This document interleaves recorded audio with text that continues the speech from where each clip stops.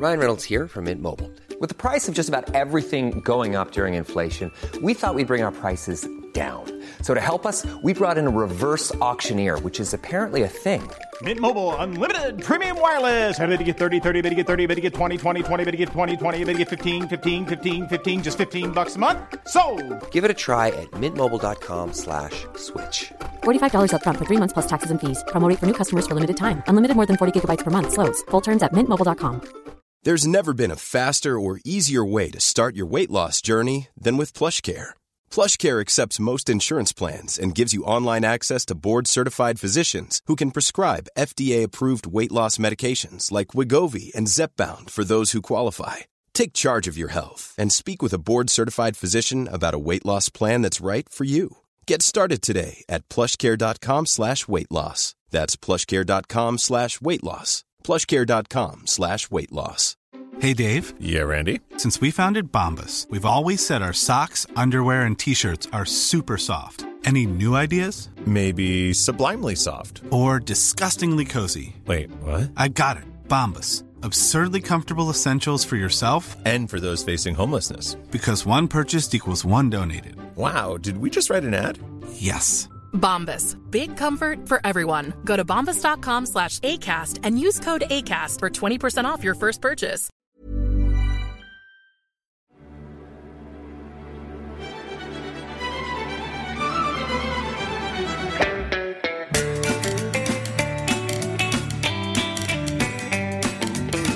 I saw a film today, oh boy. Come and show me the magic. Can I take you out to the pictures? Well, I hope you'll come and see me in the movies. What a scene of your Hollywood song. Hello, and welcome to the Beatles Films podcast. I'm Matt Looker. I'm Ed Williamson. We're both professional film writers and Fab Four fans, and each week we discuss a different movie about, starring, or inspired by the Beatles. This week, that film is Birth of the Beatles, a bona fide Beatles biopic made in 1979. As the on-screen intro at the start of the film explains, the following is a dramatisation using actors of the early career of the Beatles. It is based on factual accounts including the recollections of former Beatle Pete Best, as well as other sources. The music sung during this period by the Beatles was recorded for this dramatisation by the group Rain. Now, just quickly on that, bit weird that they mentioned the actual tribute band on the on-screen disclaimer at the start of the film. I guess, for clarification's sake, it's worth pointing out that despite this being the only Beatles biopic that was made when all four band members were alive, and that meant that all four were around to actually aggressively oppose the making of the film and its release, it did actually manage to secure rights to have actual Lennon and McCartney songs in the soundtrack. So I wonder if this mention of the tribute back to Rain in the on-screen introduction is some kind of like legal disclaimer, sort of a weird sort of grey area place that the film sort of finds itself in. Yeah, I wonder. It's an odd thing to start with, and it does. The word disclaimer is a good one. Like, it does feel like a disclaimer. Yeah, there are very few.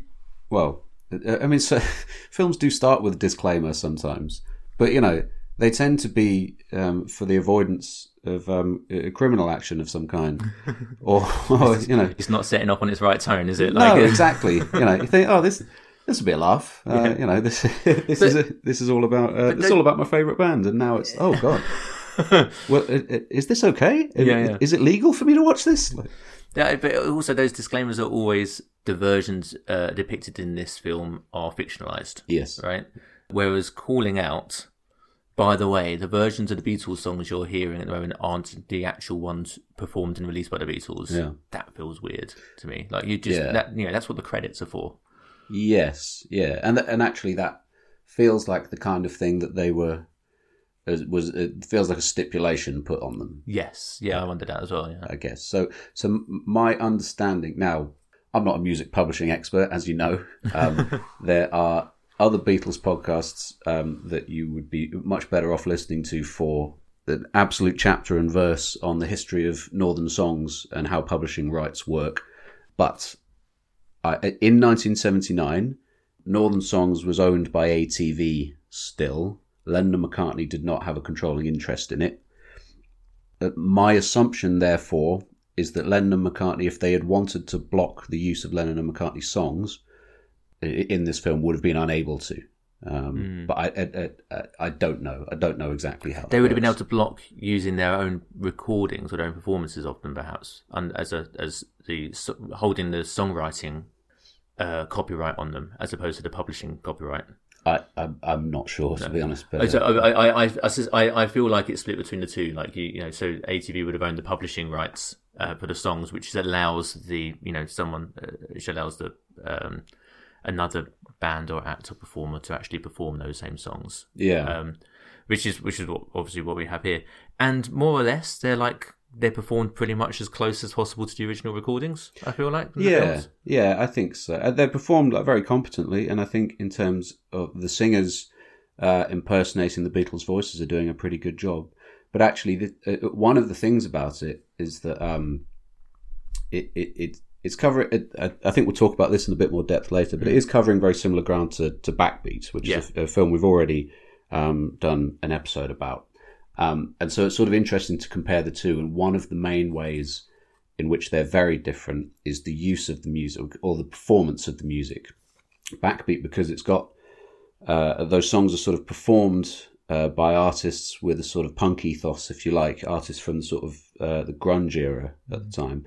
These are not at all. These are very, very polite renderings of the sort of rock and roll songs the Beatles were playing at the time. And so there's a scene near the start where you're supposed to be shown, sort of, oh, wow, these guys are so much different to everything else around. So they're auditioning for something or other, and there's one of those Shadows type bands on before them, and they're all doing dance steps. Yeah. And this is supposed to juxtapose them with the Beatles then coming on and sort of tearing the roof off it. And they play Dizzy Miss Lizzy, I think, and it's perfectly good, but there's no energy to it.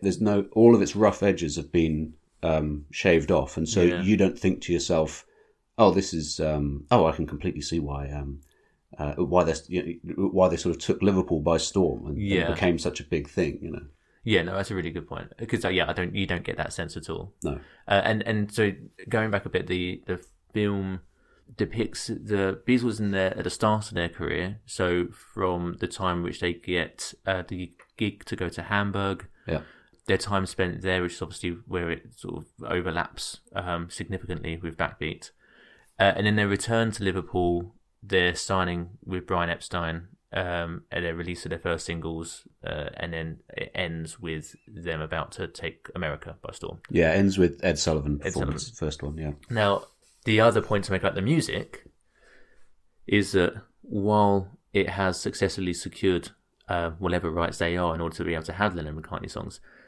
it's used. The songs are quite anachronistic. Yeah, so it's certainly they're playing. I saw her standing there at the Kaiserkeller, which is a song that they wouldn't write for a year or so. George is playing Don't Bother Me in Hamburg, which I think he writes in 1964, maybe. It's and there's Ask Me Why as well as a song that's in there. I couldn't tell you when that was written, but I don't think they had it at that point. But also in Hamburg, they weren't performing original songs at all, basically. It was all covers, I think that John and Paul essentially stopped writing songs while they were in Hamburg. Right. More or less. I don't know how deliberately, but I think essentially they didn't write any when over there. I think mainly just because they were busy and tired. Didn't have time, right? Didn't have time, So, I think the idea that they were playing original songs at that time is not true, but, it's not... I was thinking about this and I thought, well, it's an obvious anomaly to point to. But, it's not the end of the world putting a song in a scene when it hadn't been written. But I wonder why do it? What's it designed to achieve? I think I always have to remind myself to give the benefit of the doubt a little bit for films made in this era, because the only thought that probably went into it was, this is going to be a Beatles biopic. We need to try to give the audiences songs that they recognise as being featured by the Beatles, and they can play it. And the other thing that I always have to remind myself is that films that were made at this time weren't really expected to be seen beyond its release at the cinema. Yeah, there wasn't really a big enough sort of home entertainment movement for the filmmakers to expect these films to be watched over and over again on repeat and be picked apart. in the way that we've built an entire podcast around. yeah. So you can kind of allow it the liberty, I think, of including Beatles songs for the sake of it being a film about the Beatles, and that would be a nice thing for audiences to see in cinemas at the time. Yeah, I think so, and I think also like it's hard to watch these things and think, well, there's obviously no sort of internet culture around this time. There was no what for people to sort of to pick holes in it. What would the forum have been for them to do so? You know, fanzines or something like that. I don't know. I think possibly just letters. Just sending lots of letters to people. Just writing letters to each other. Yeah. Just saying, did you notice that they played Ask Me Why on stage in Hamburg in 1961? How preposterous. Yours sincerely. Yes, that's exactly the kind of thing you would have done.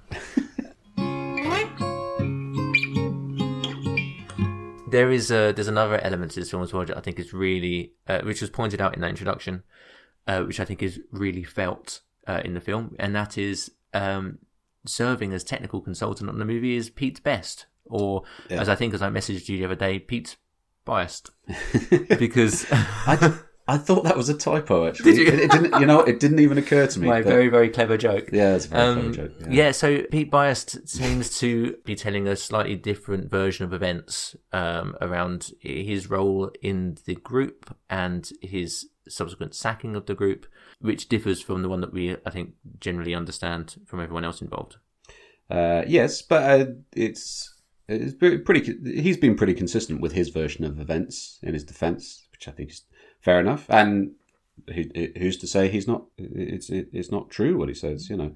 So the film, you're quite right, absolutely takes the stance that Pete was unfairly sacked, and I don't think anyone disputes that his sacking was quite unceremonious and not very sensitively handled. And I suppose at this point, 1979, so Pete would still have... Pete was sort of working for Liverpool Council or something like that at this point, you know, and it had been for years. As far as he was concerned, that was his career. He hadn't made any money off the Beatles, and he didn't until the release of Anthology, when the versions of Love Me Do and P.S. I Love You appeared on that with his drumming on it, and he was entitled to money, you know, and he made some money off that, and good for him. At this point, I guess if he was going to quite justifiably make any money from his experiences, he could really only do it by doing things like this, being a consultant on a film, or sort of going to Beatle conventions. Yeah. Well, you know, going to Beatle conventions, that sort of thing.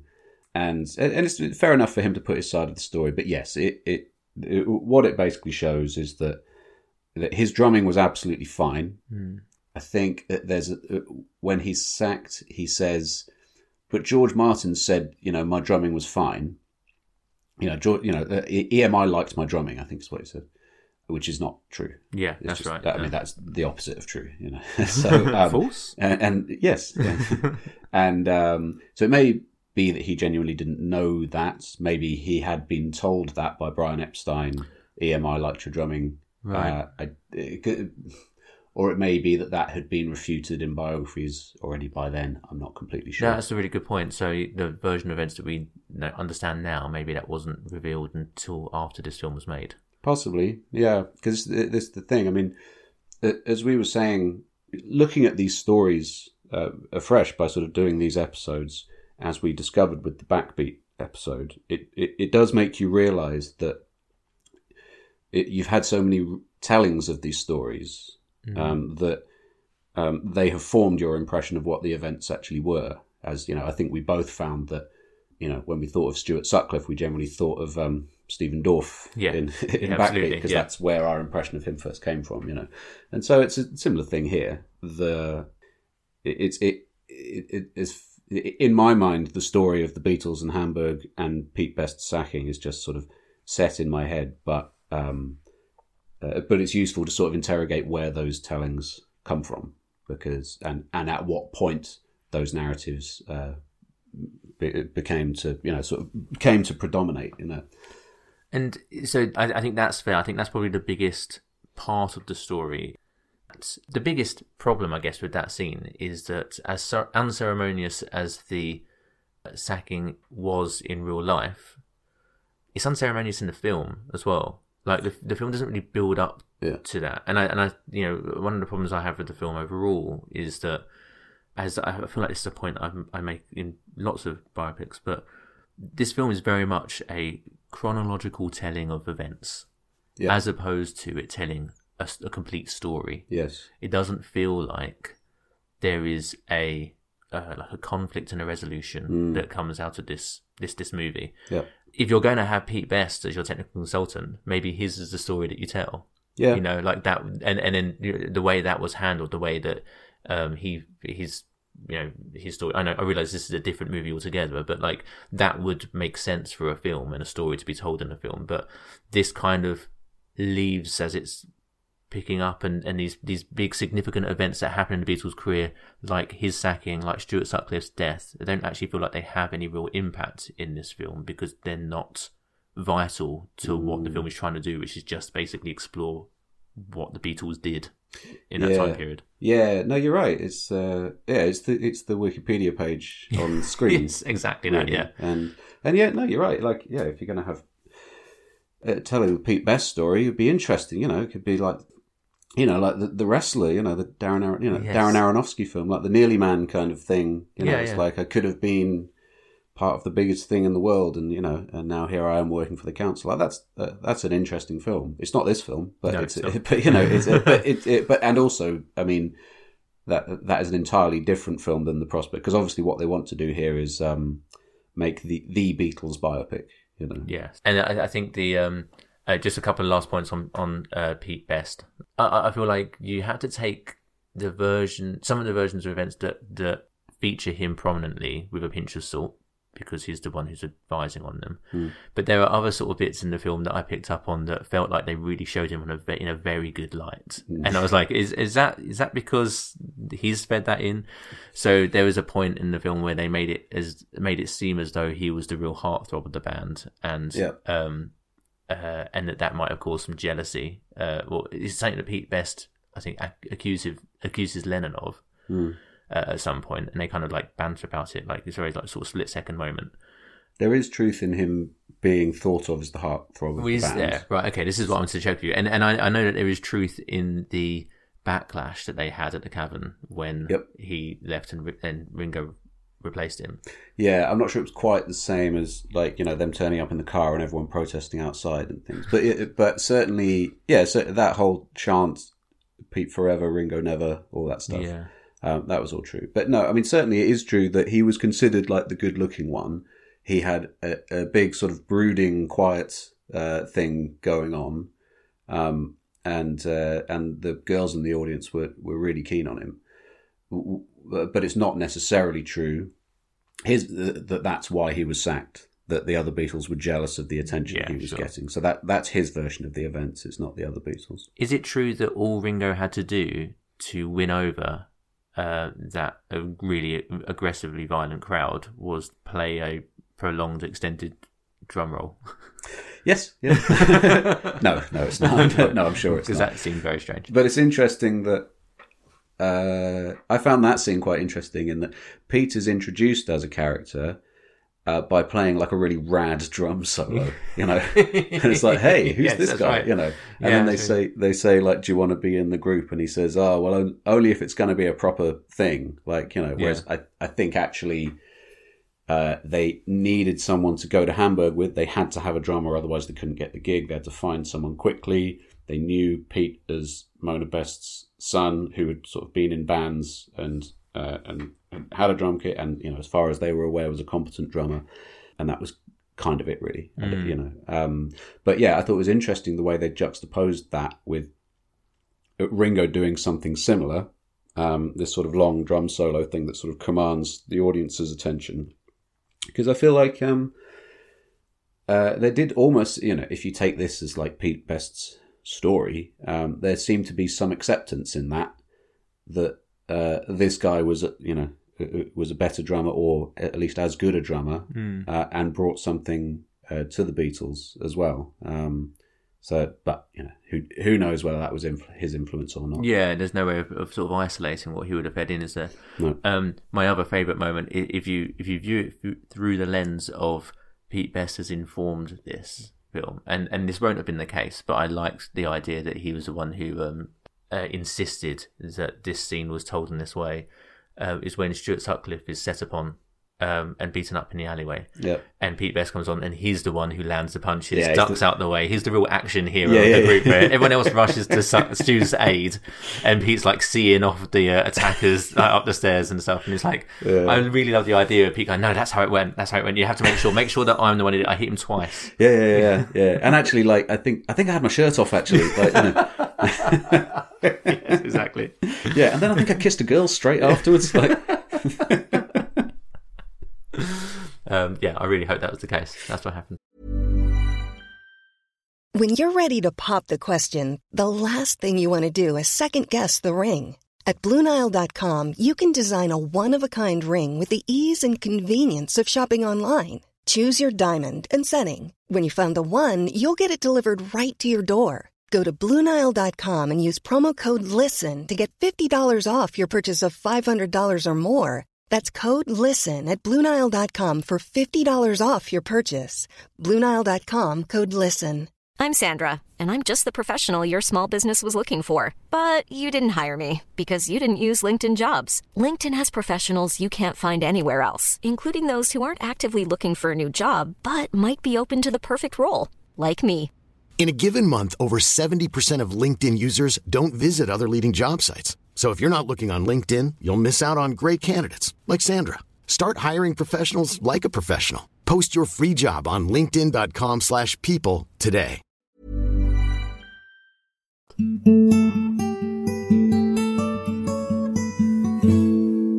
You mentioned before about how certain allowances would have to be made for a film that is trying to do this particular job. Yeah. And that job is trying to be a biopic of the Beatles at a certain stage of their career. Yeah. We've talked lots of times, probably on this podcast, certainly off many, many times, about what a good version of a Beatles biopic looks like. Yeah. How close do you think this film comes to that?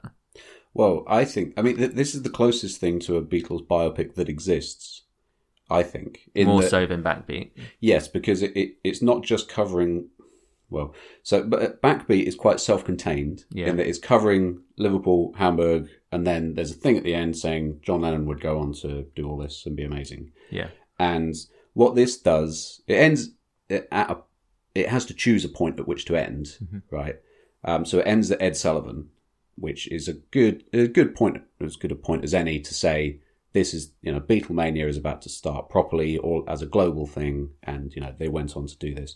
So it's the only thing that is even attempting to cover their story as a whole, excluding documentaries, of course. So it's the only narrative film that is even starting to do that.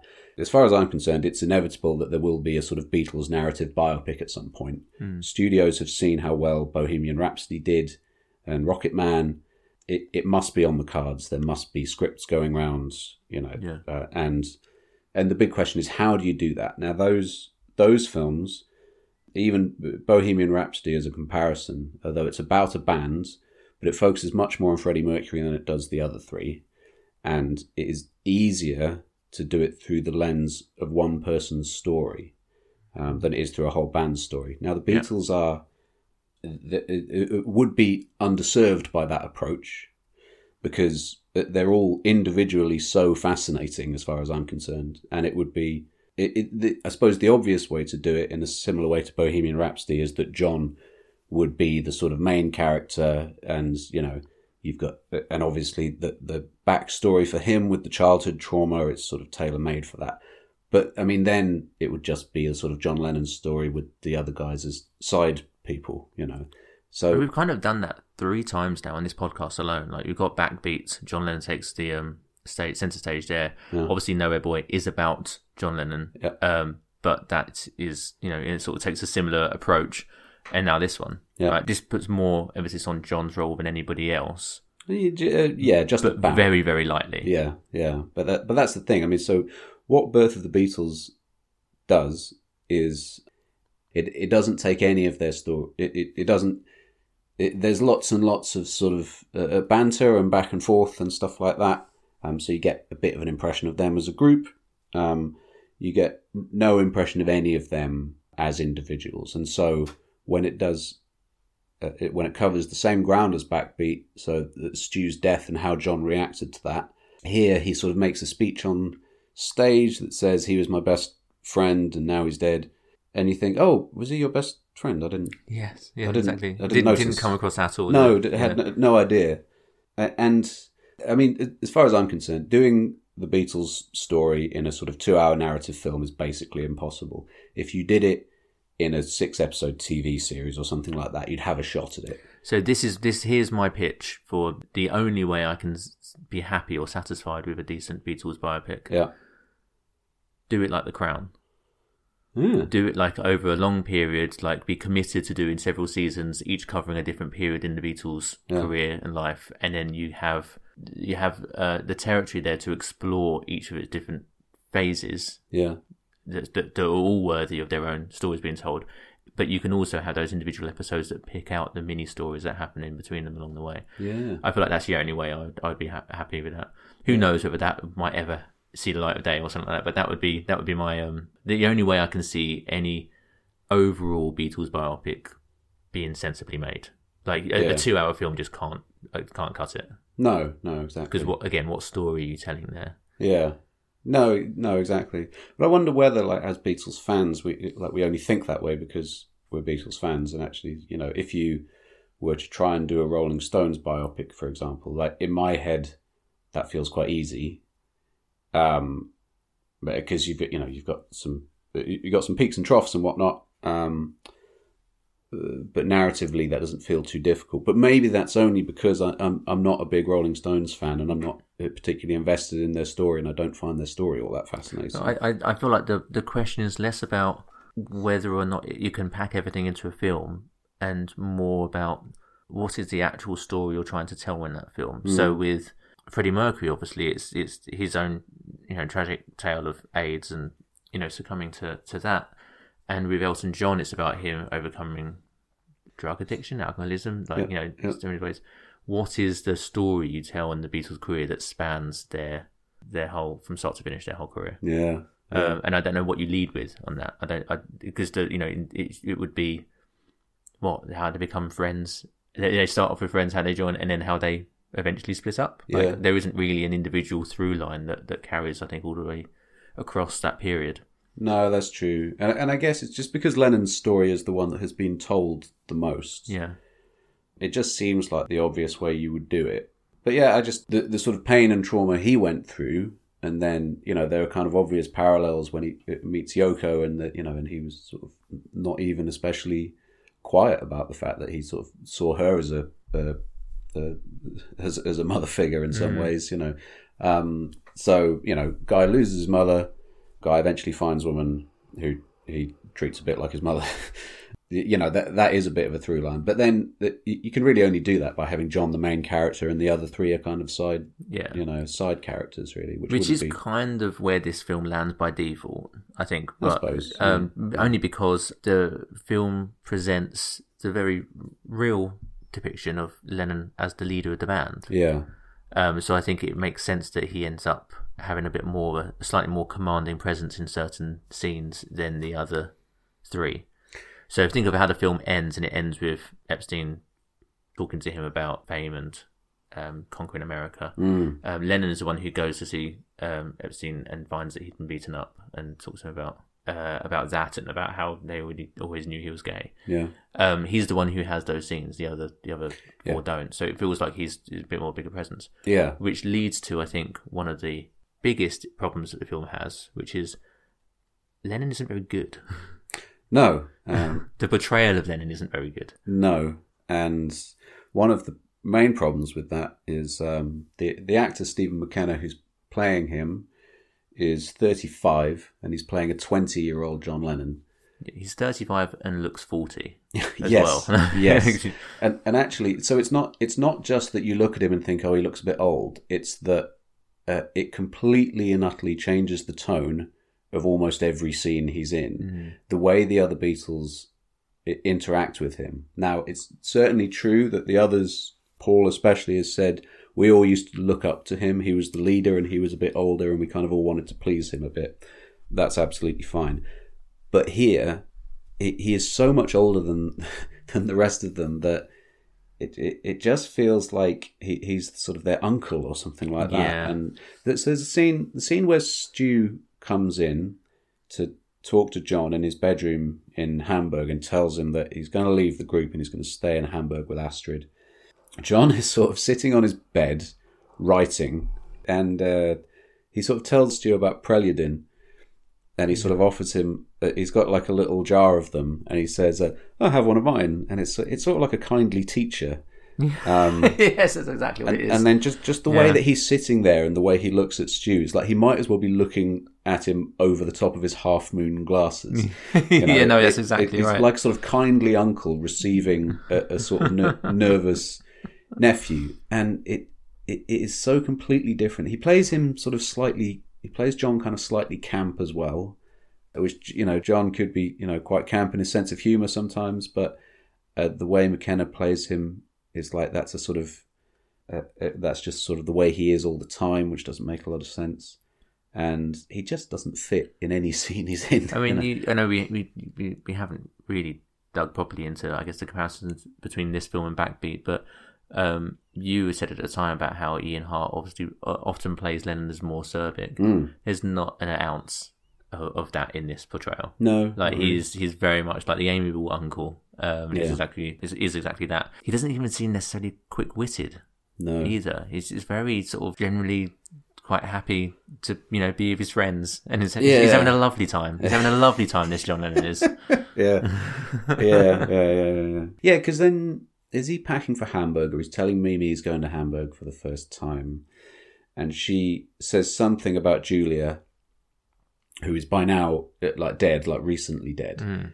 And John sort of mentions her name and just sort of looks like mournfully out of the window. And then that's it. Like, yes. That is the whole mention of Julia and the effect she's had on him and stuff. Now, I mean, listen, to be fair, as we were saying, if, you know, this isn't a John Lennon biopic, it's a Beatles biopic. So maybe they're thinking, well, we don't want to focus too much on this guy. We don't want to get into his backstory too much because he's not the main character.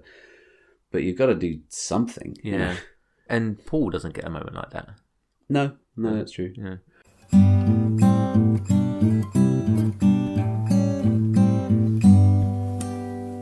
Talking about the cast, I really enjoyed playing a Spot the low-level TV actor, celebrity throughout. There was quite a lot. Yeah. Lots of soap actors involved. Yep. Is it Nick Cotton? Nick Cotton from EastEnders playing George. Playing George. That's quite a good shout. Yeah. Others? Any other faves? Yeah. I like seeing Nigel Havers pop up as George Martin. I thought that was really good casting, actually. That was good casting, yeah. That was great. So there's a guy, the guy who plays the kid who goes into Nems and asks for My Bonnie. Oh, yeah. Who's Liverpudlian actor. And so in real life, that kid's name is well known, but I can't remember it right now. But he is played by one of the guys who went on to be one of the Scousers in Harry Enfield.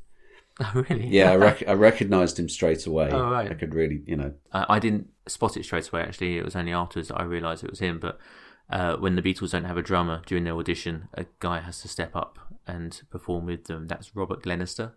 Oh. Who's obviously been in loads of TV stuff recently. And I think my favourite spot in this was that one of the early club bosses, it might have been the guy who owned Club Keller, was Colonel Kurt von Strom from Hello. So is he playing? Always pleasure to see. Yes. Bruno Koschmider. Has he got the monocle? That guy? No, it's not him. No, it's the bigger, grumpier, more overweight guy. Oh, okay. Maybe Horst Facker. I'm not sure they actually give those characters names, or they're supposed to be like. I think, I can't remember what his actor's name is, but it was really good to see it. It's always a pleasure to see anyone from LOLO pop up in any film you watch. Yeah. But also, talking of screen talent, here's a question for you. Something very, very, very exciting for me happened in this film within the first scene, or when the credits came up. Can you guess what that might have been? No, I don't think I can. I'll give you a clue. It's the director right. of this film. Yeah. The director of this film, it's not even a clue anymore, I'm just going to tell you. Right. Very, very exciting. When this popped up, I was like, oh my God, this is going to be, I'm really interested in seeing this film now suddenly. Not that I wasn't before. The director is Richard Marquand. Yep. Who we all know as being equally as exciting as I am. Yeah. For 4 years after this film was made, he went on to direct Return of the Jedi. Did he? Yes. I know, right? Wow. So there's a lot of conjecture around how him directing Return of the Jedi was really just him being a voice piece to filter what George Lucas wanted the whole way through. So it was kind of like a yes man for George Lucas. So yeah. George Lucas did the first Star Wars film. He got his old film teacher, Irving Kershner, to direct Empire Strikes Back. Right. And then Richard Marquand was sort of brought in, hired to direct Return of the Jedi. Wow. So yeah, 4 years before Star Wars Episode 6, Return of the Jedi, yeah, the director was making Birth of the Beatles. So I was very excited. I was like, this is brilliant. I'm gonna really see where the talent from, a franchise that I love and adore and have all my life, the talent for one of those important installments, how that shines through in this film. Yeah. But yeah, this kind of film, especially this period film that's kind of gone a little bit underserved, I always enjoy playing spot the name that I know from elsewhere. So Richard Marquand is not a name I would have known. I couldn't have told you who directed Return of the Jedi. It's sort of interesting to be given this job. It would have been a big deal, right? To have been given the Birth of the Beatles directing. Yeah, that's true. Yeah, that is true. Pretty big deal, I would have thought. Even though, sort of 79 was a point where the Beatles were sort of quite unfashionable in general. People weren't really listening to them. The sort of punk movement had kind of dismissed them, and it wasn't until John died a year or so later that they started to be sort of reappraised and become a bit more popular again. But even so, it would have been quite a big deal to be given a job like this. And looking at his filmography, he hadn't really done much before he was given this either. Filmed a few shorts, a few episodes of TV, and there was one movie that he'd made before this, which looks to me like it is a pretty ropey horror film, right? Called The Legacy. So yeah, but you're right. Yeah, it's interesting that he was given the task of being in charge of what at that point was the first Beatles biopic. Talking of it being a Beatles biopic, we've sometimes mentioned this before in other films like this, where sometimes there are sort of fun little Easter eggs, some sort of nods that happen in the film to what we know about the Beatles and who they eventually become. Did you spot any? Well, I spotted one that was what they were trying to do. And then there's the thing, the where are we going, fellas, to the toppermost of the poppermost, right? Yes. So they do that, but they get it wrong, and they say, where are we going, fellas, to the very top? Yeah. And I thought, oh, that's weird. And then they do it again later. Yeah. And when they start doing it, I was thinking, oh, maybe they're going to do the proper version now because it's like showing them how that phrase has developed over time or whatever. No, they just did the same thing again. And so I was thinking, why? So either they didn't know that was the phrase, because again, like I say, it's 1979. We didn't necessarily know all this Beatle trivia that we do now. Maybe it's that. Maybe it's actually Pete Best had just misremembered it. Yes, yeah. Maybe they never really said it around Pete Best because he wasn't really part of the gang, and he was always just out of earshot. Yeah. he knew it was something about being at the top, but he'd heard them in another room, and it was like, oh yeah, I think it was that. Yeah. I think to the very top, something like that. Yeah. I seem to remember them saying something about going to the top as Brian Epstein was telling me I'm no longer in the band. They're in the room next door, chanting about being. But that was strange because it's not like it was. That is the most likely explanation that actually they didn't. It was a misremembering by someone or other of a thing they used to say to each other. Because it's not like the phrase is copyrighted or anything, and they had to use a different version of it or something like that. For the purposes of this dramatisation, the phrase "go into the top" has been performed by Rain. There was only one scene where I felt like there's a couple of things that have been shoehorned in here badly. Mm. And it was right at the start. They're hanging out, I think they were having fish and chips or something in a graveyard. Yeah. And one of them, I think it might be Lennon, was lying across a gigantic tomb. Yeah. And there were massive letters on the side saying Rigby. Were there? Yeah. Oh, I missed that. Which is brilliant. Right. And okay. in that same scene, I think they're kind of lamenting not being famous or hoping they're going to be famous or not really, being as big as they want to be right now. Yeah. And one of them says, "It's got to get better, right?" And the other one says, "Can't get no worse." Yeah. And just a few things like that. And because that happened so early on, I was like, it's going to be one of those films where this kind of stuff happens all the way through. And I think that I didn't really notice anymore. Yeah, no, you're right, actually, yeah. Yeah, because we've spoken about this a few times before, haven't we, on other episodes, of this whole thing of... even Backbeat does it, where it has a few lines where people say like the titles of songs in conversation years before they would actually be songs, as a nice little Easter egg. And it can get a bit grating. But yeah, you're right. I thought exactly the same thing. This is going to be a theme throughout the whole thing. Yeah. It just sort of drops it, Yeah, completely gives it up. Yeah, I thought that was the only sort of clever thing that the scriptwriter had put in and then didn't think of any more. Yeah. Going back to Backbeat now, let's just cover it off, because I did find it interesting. I knew going into this film that it was going to cover much of the same ground that Backbeat does, 15 years later or however much time has passed. I was surprised when I was looking at reviews of this film, how... so current reviews of this film, not from when it was released, but current reviews of the film, almost all of them, from critics and fans and audiences alike, almost all of them mention Backbeat. Yeah. So it just feels like a comparison of the two is inevitable, because it covers the same ground. Yeah. What do you think this one gets right compared to Backbeat, and what do you think gets wrong compared to Backbeat?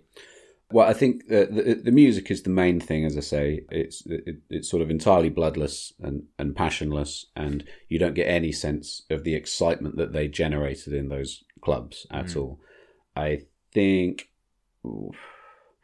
it does have a good sense of the interplay between them as friends, the way they would riff off each other. I feel like a lot of that actually reminded me of Help.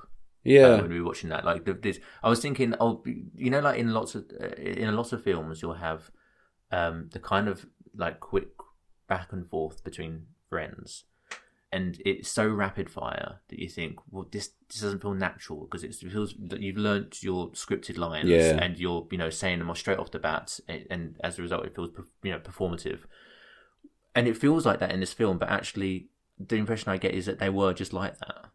Yeah. I get that impression to some degree. I mean, you see it in Get Back, don't you? Of course. Yes, exactly. They're sort of riffing off each other, but it's not quite the same as they have a shared sense of humour in a way you can see would have been quite difficult for outsiders to penetrate, as Michael Lindsay Hogg discovers in Get Back. It's just very, very difficult to sort of penetrate. Devastatingly. Yeah. To sort of penetrate that inner circle of, and it must have been so hard, Mick Jagger used to call him the four-headed monster, and that thing of just, this is obviously a gang, a unit, and it must be hard for anyone else to get in. But, and so I suppose you do get a bit of a sense of that in Birth of the Beatles. And I mean, not that I think any of their sort of banter dialogue is actually very funny. But you do get at least a bit of a sense of what they were like in that regard, I guess. Yeah. And you don't get that in Backbeat. You're right.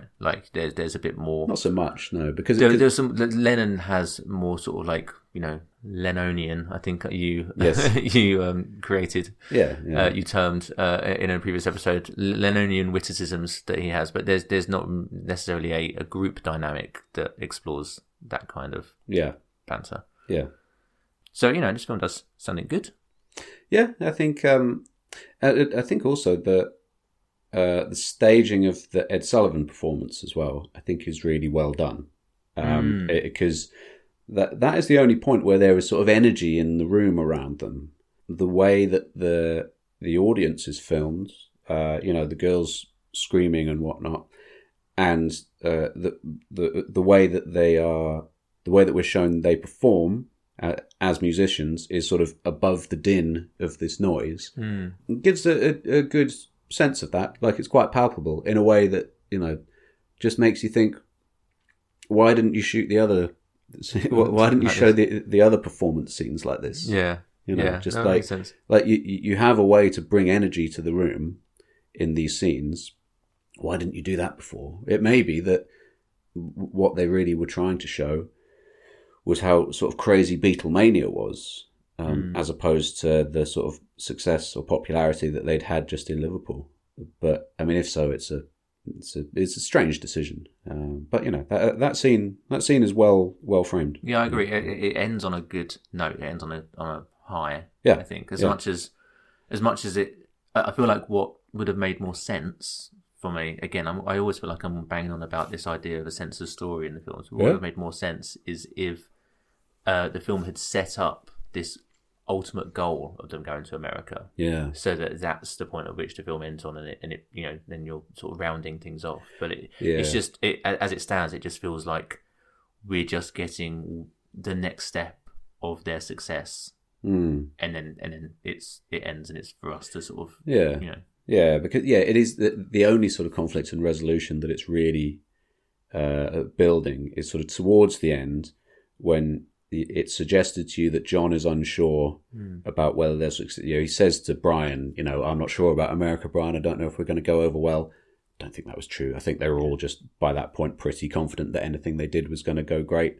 Yeah. And there's a weird scene where everyone is celebrating, having a party in a hotel room, and John turfs everyone out and smashes the place up and says, "Everyone get out," you know, and you think, what's up with you? Like, yeah. And the impetus for that was Mimi arriving and saying, "Is this really what you want, John?" Right. And it's supposed to, the idea is that it's led to this sort of real like character revelation, where it's like, oh yeah, you're right, maybe this isn't what I want. Yeah. And he has like a moment of doubt, and it takes Brian Epstein to be like, no, this is great. Are you kidding me? Look, this is like, you've got champagne and girls and fame and money. Like, let's go on. And he's like, yeah, right. yeah. The end sounds good actually. Yeah, the end credits. Yeah. Pretty much literally, right? That's how it works. Yeah, but it's strange in that.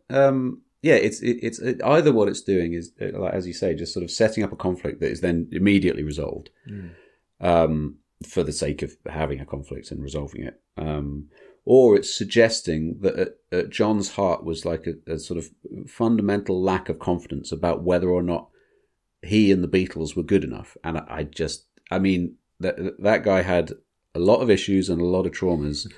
But whether or not the Beatles were a good band was not something he struggled with, I don't think. I think he and all the rest of them were always very, very confident of how good they were. Yeah.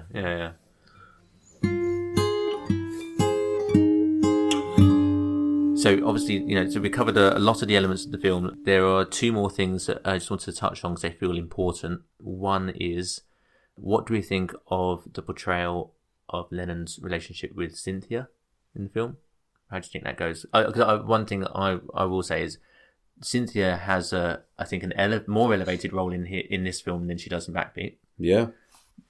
But much less is made of the fact, understandably, because given the era, much less is made of the idea that Lennon was going off to Hamburg and meeting loads of girls and doing things behind Cynthia's back that he probably shouldn't have done. Yeah. I think, well, I mean, the first thing is, so I looked up their age difference. So he is 14 years older than Wendy Morgan, who is playing Cynthia. So again, it makes those scenes just read very strangely. Yeah, and you know, it feels like a teacher seducing a pupil almost. Yeah. You know. Because the whole thing is very, like, Lennon feels very sanitized in this film. Yeah, I think. And I think that doesn't help. Like, it's that, you know, it's the same thing, that sort of teacher vibe. Yeah, teacher vibe. I was thinking, so the scene in which she says she's pregnant. Yeah. I was just trying to remember how that was handled because I can picture it, but I think he basically just says, well, there's only one thing for it, we'll have to get married. Yes. And he says, babe, our kids are going to grow up without a father like me. That's it. Thing, right? Yeah. But there is the hint that, and it's played relatively well in that there's a hint of, you don't know if Lennon's going to fly off the handle at that.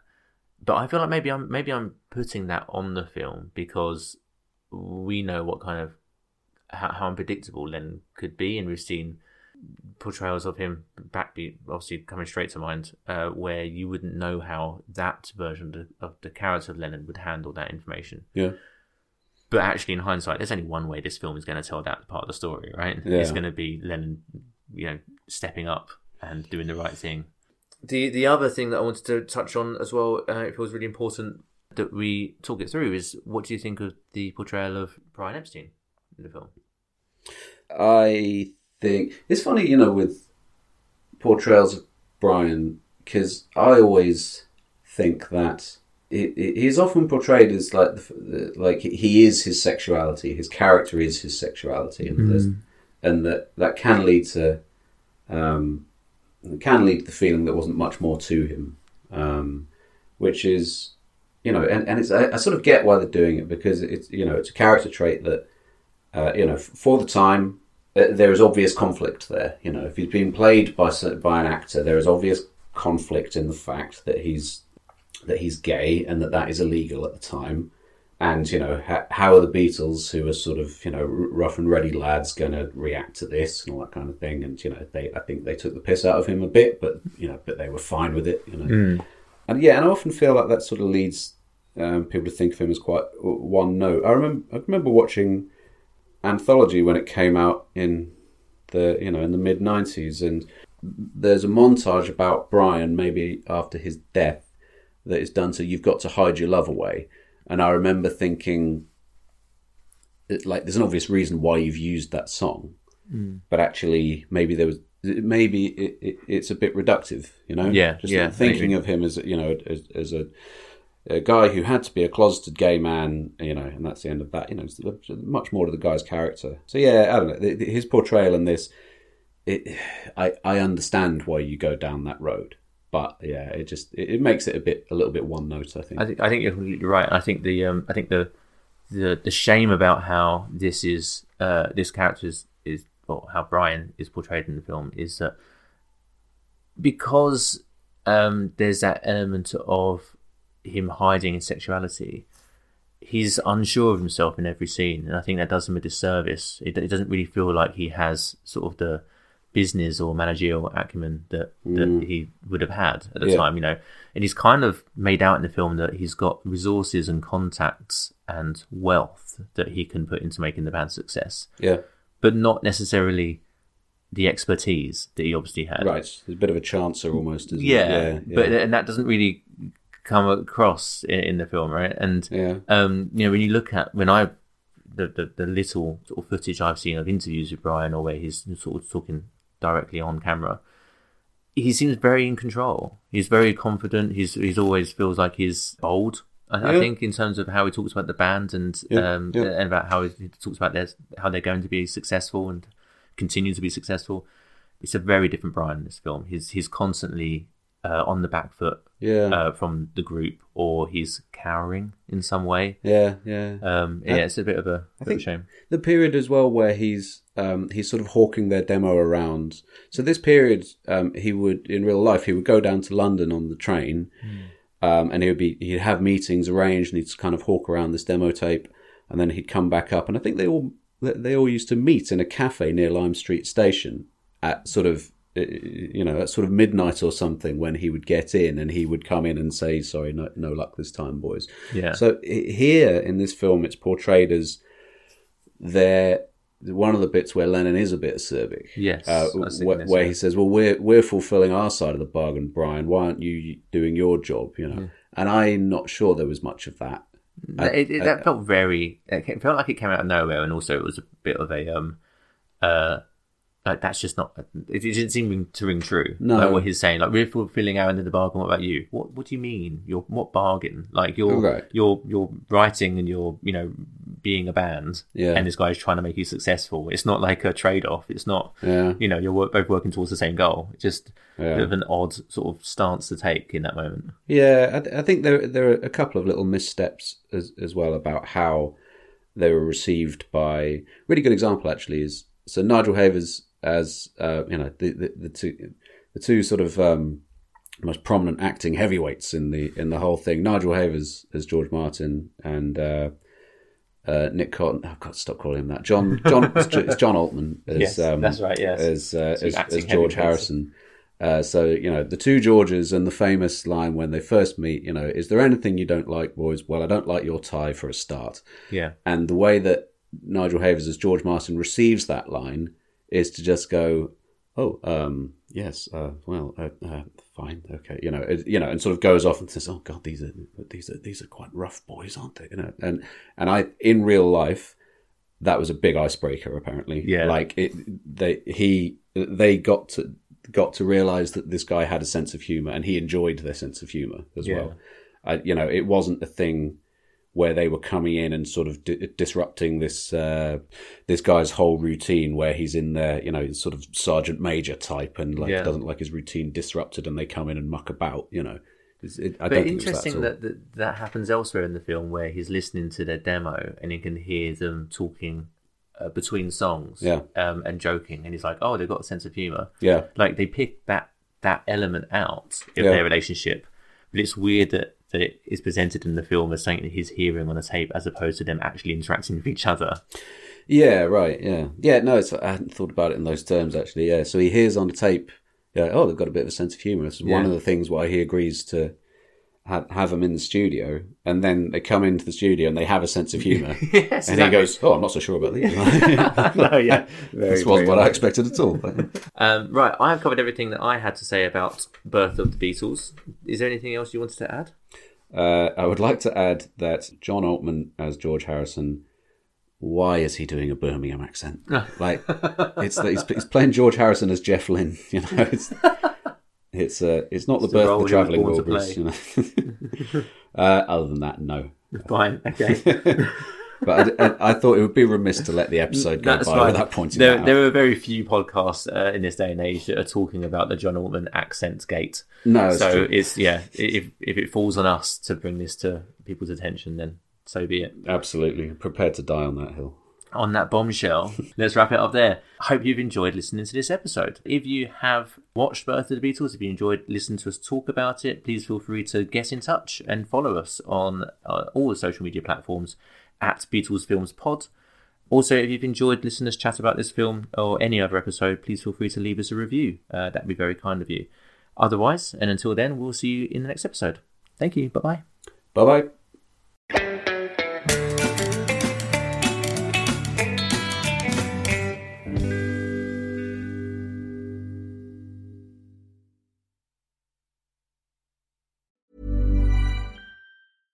Imagine the softest sheets you've ever felt. Now imagine them getting even softer over time. That's what you'll feel with Boll & Branch's organic cotton sheets. In a recent customer survey, 96% replied that Boll & Branch sheets get softer with every wash. Start getting your best night's sleep in these sheets that get softer and softer for years to come. Try their sheets with a 30-night guarantee. Plus, get 15% off your first order at bollandbranch.com. Code BUTTERY. Exclusions apply. See site for details. Planning for your next trip? Elevate your travel style with Quince. Quince has all the jet-setting essentials you'll want for your next getaway, like European linen, premium luggage options, buttery soft Italian leather bags, and so much more. And is all priced at 50 to 80% less than similar brands. Plus, Quince only works with factories that use safe and ethical manufacturing practices. Pack your bags with high-quality essentials you'll be wearing for vacations to come with Quince. Go to quince.com/pack for free shipping and 365-day returns.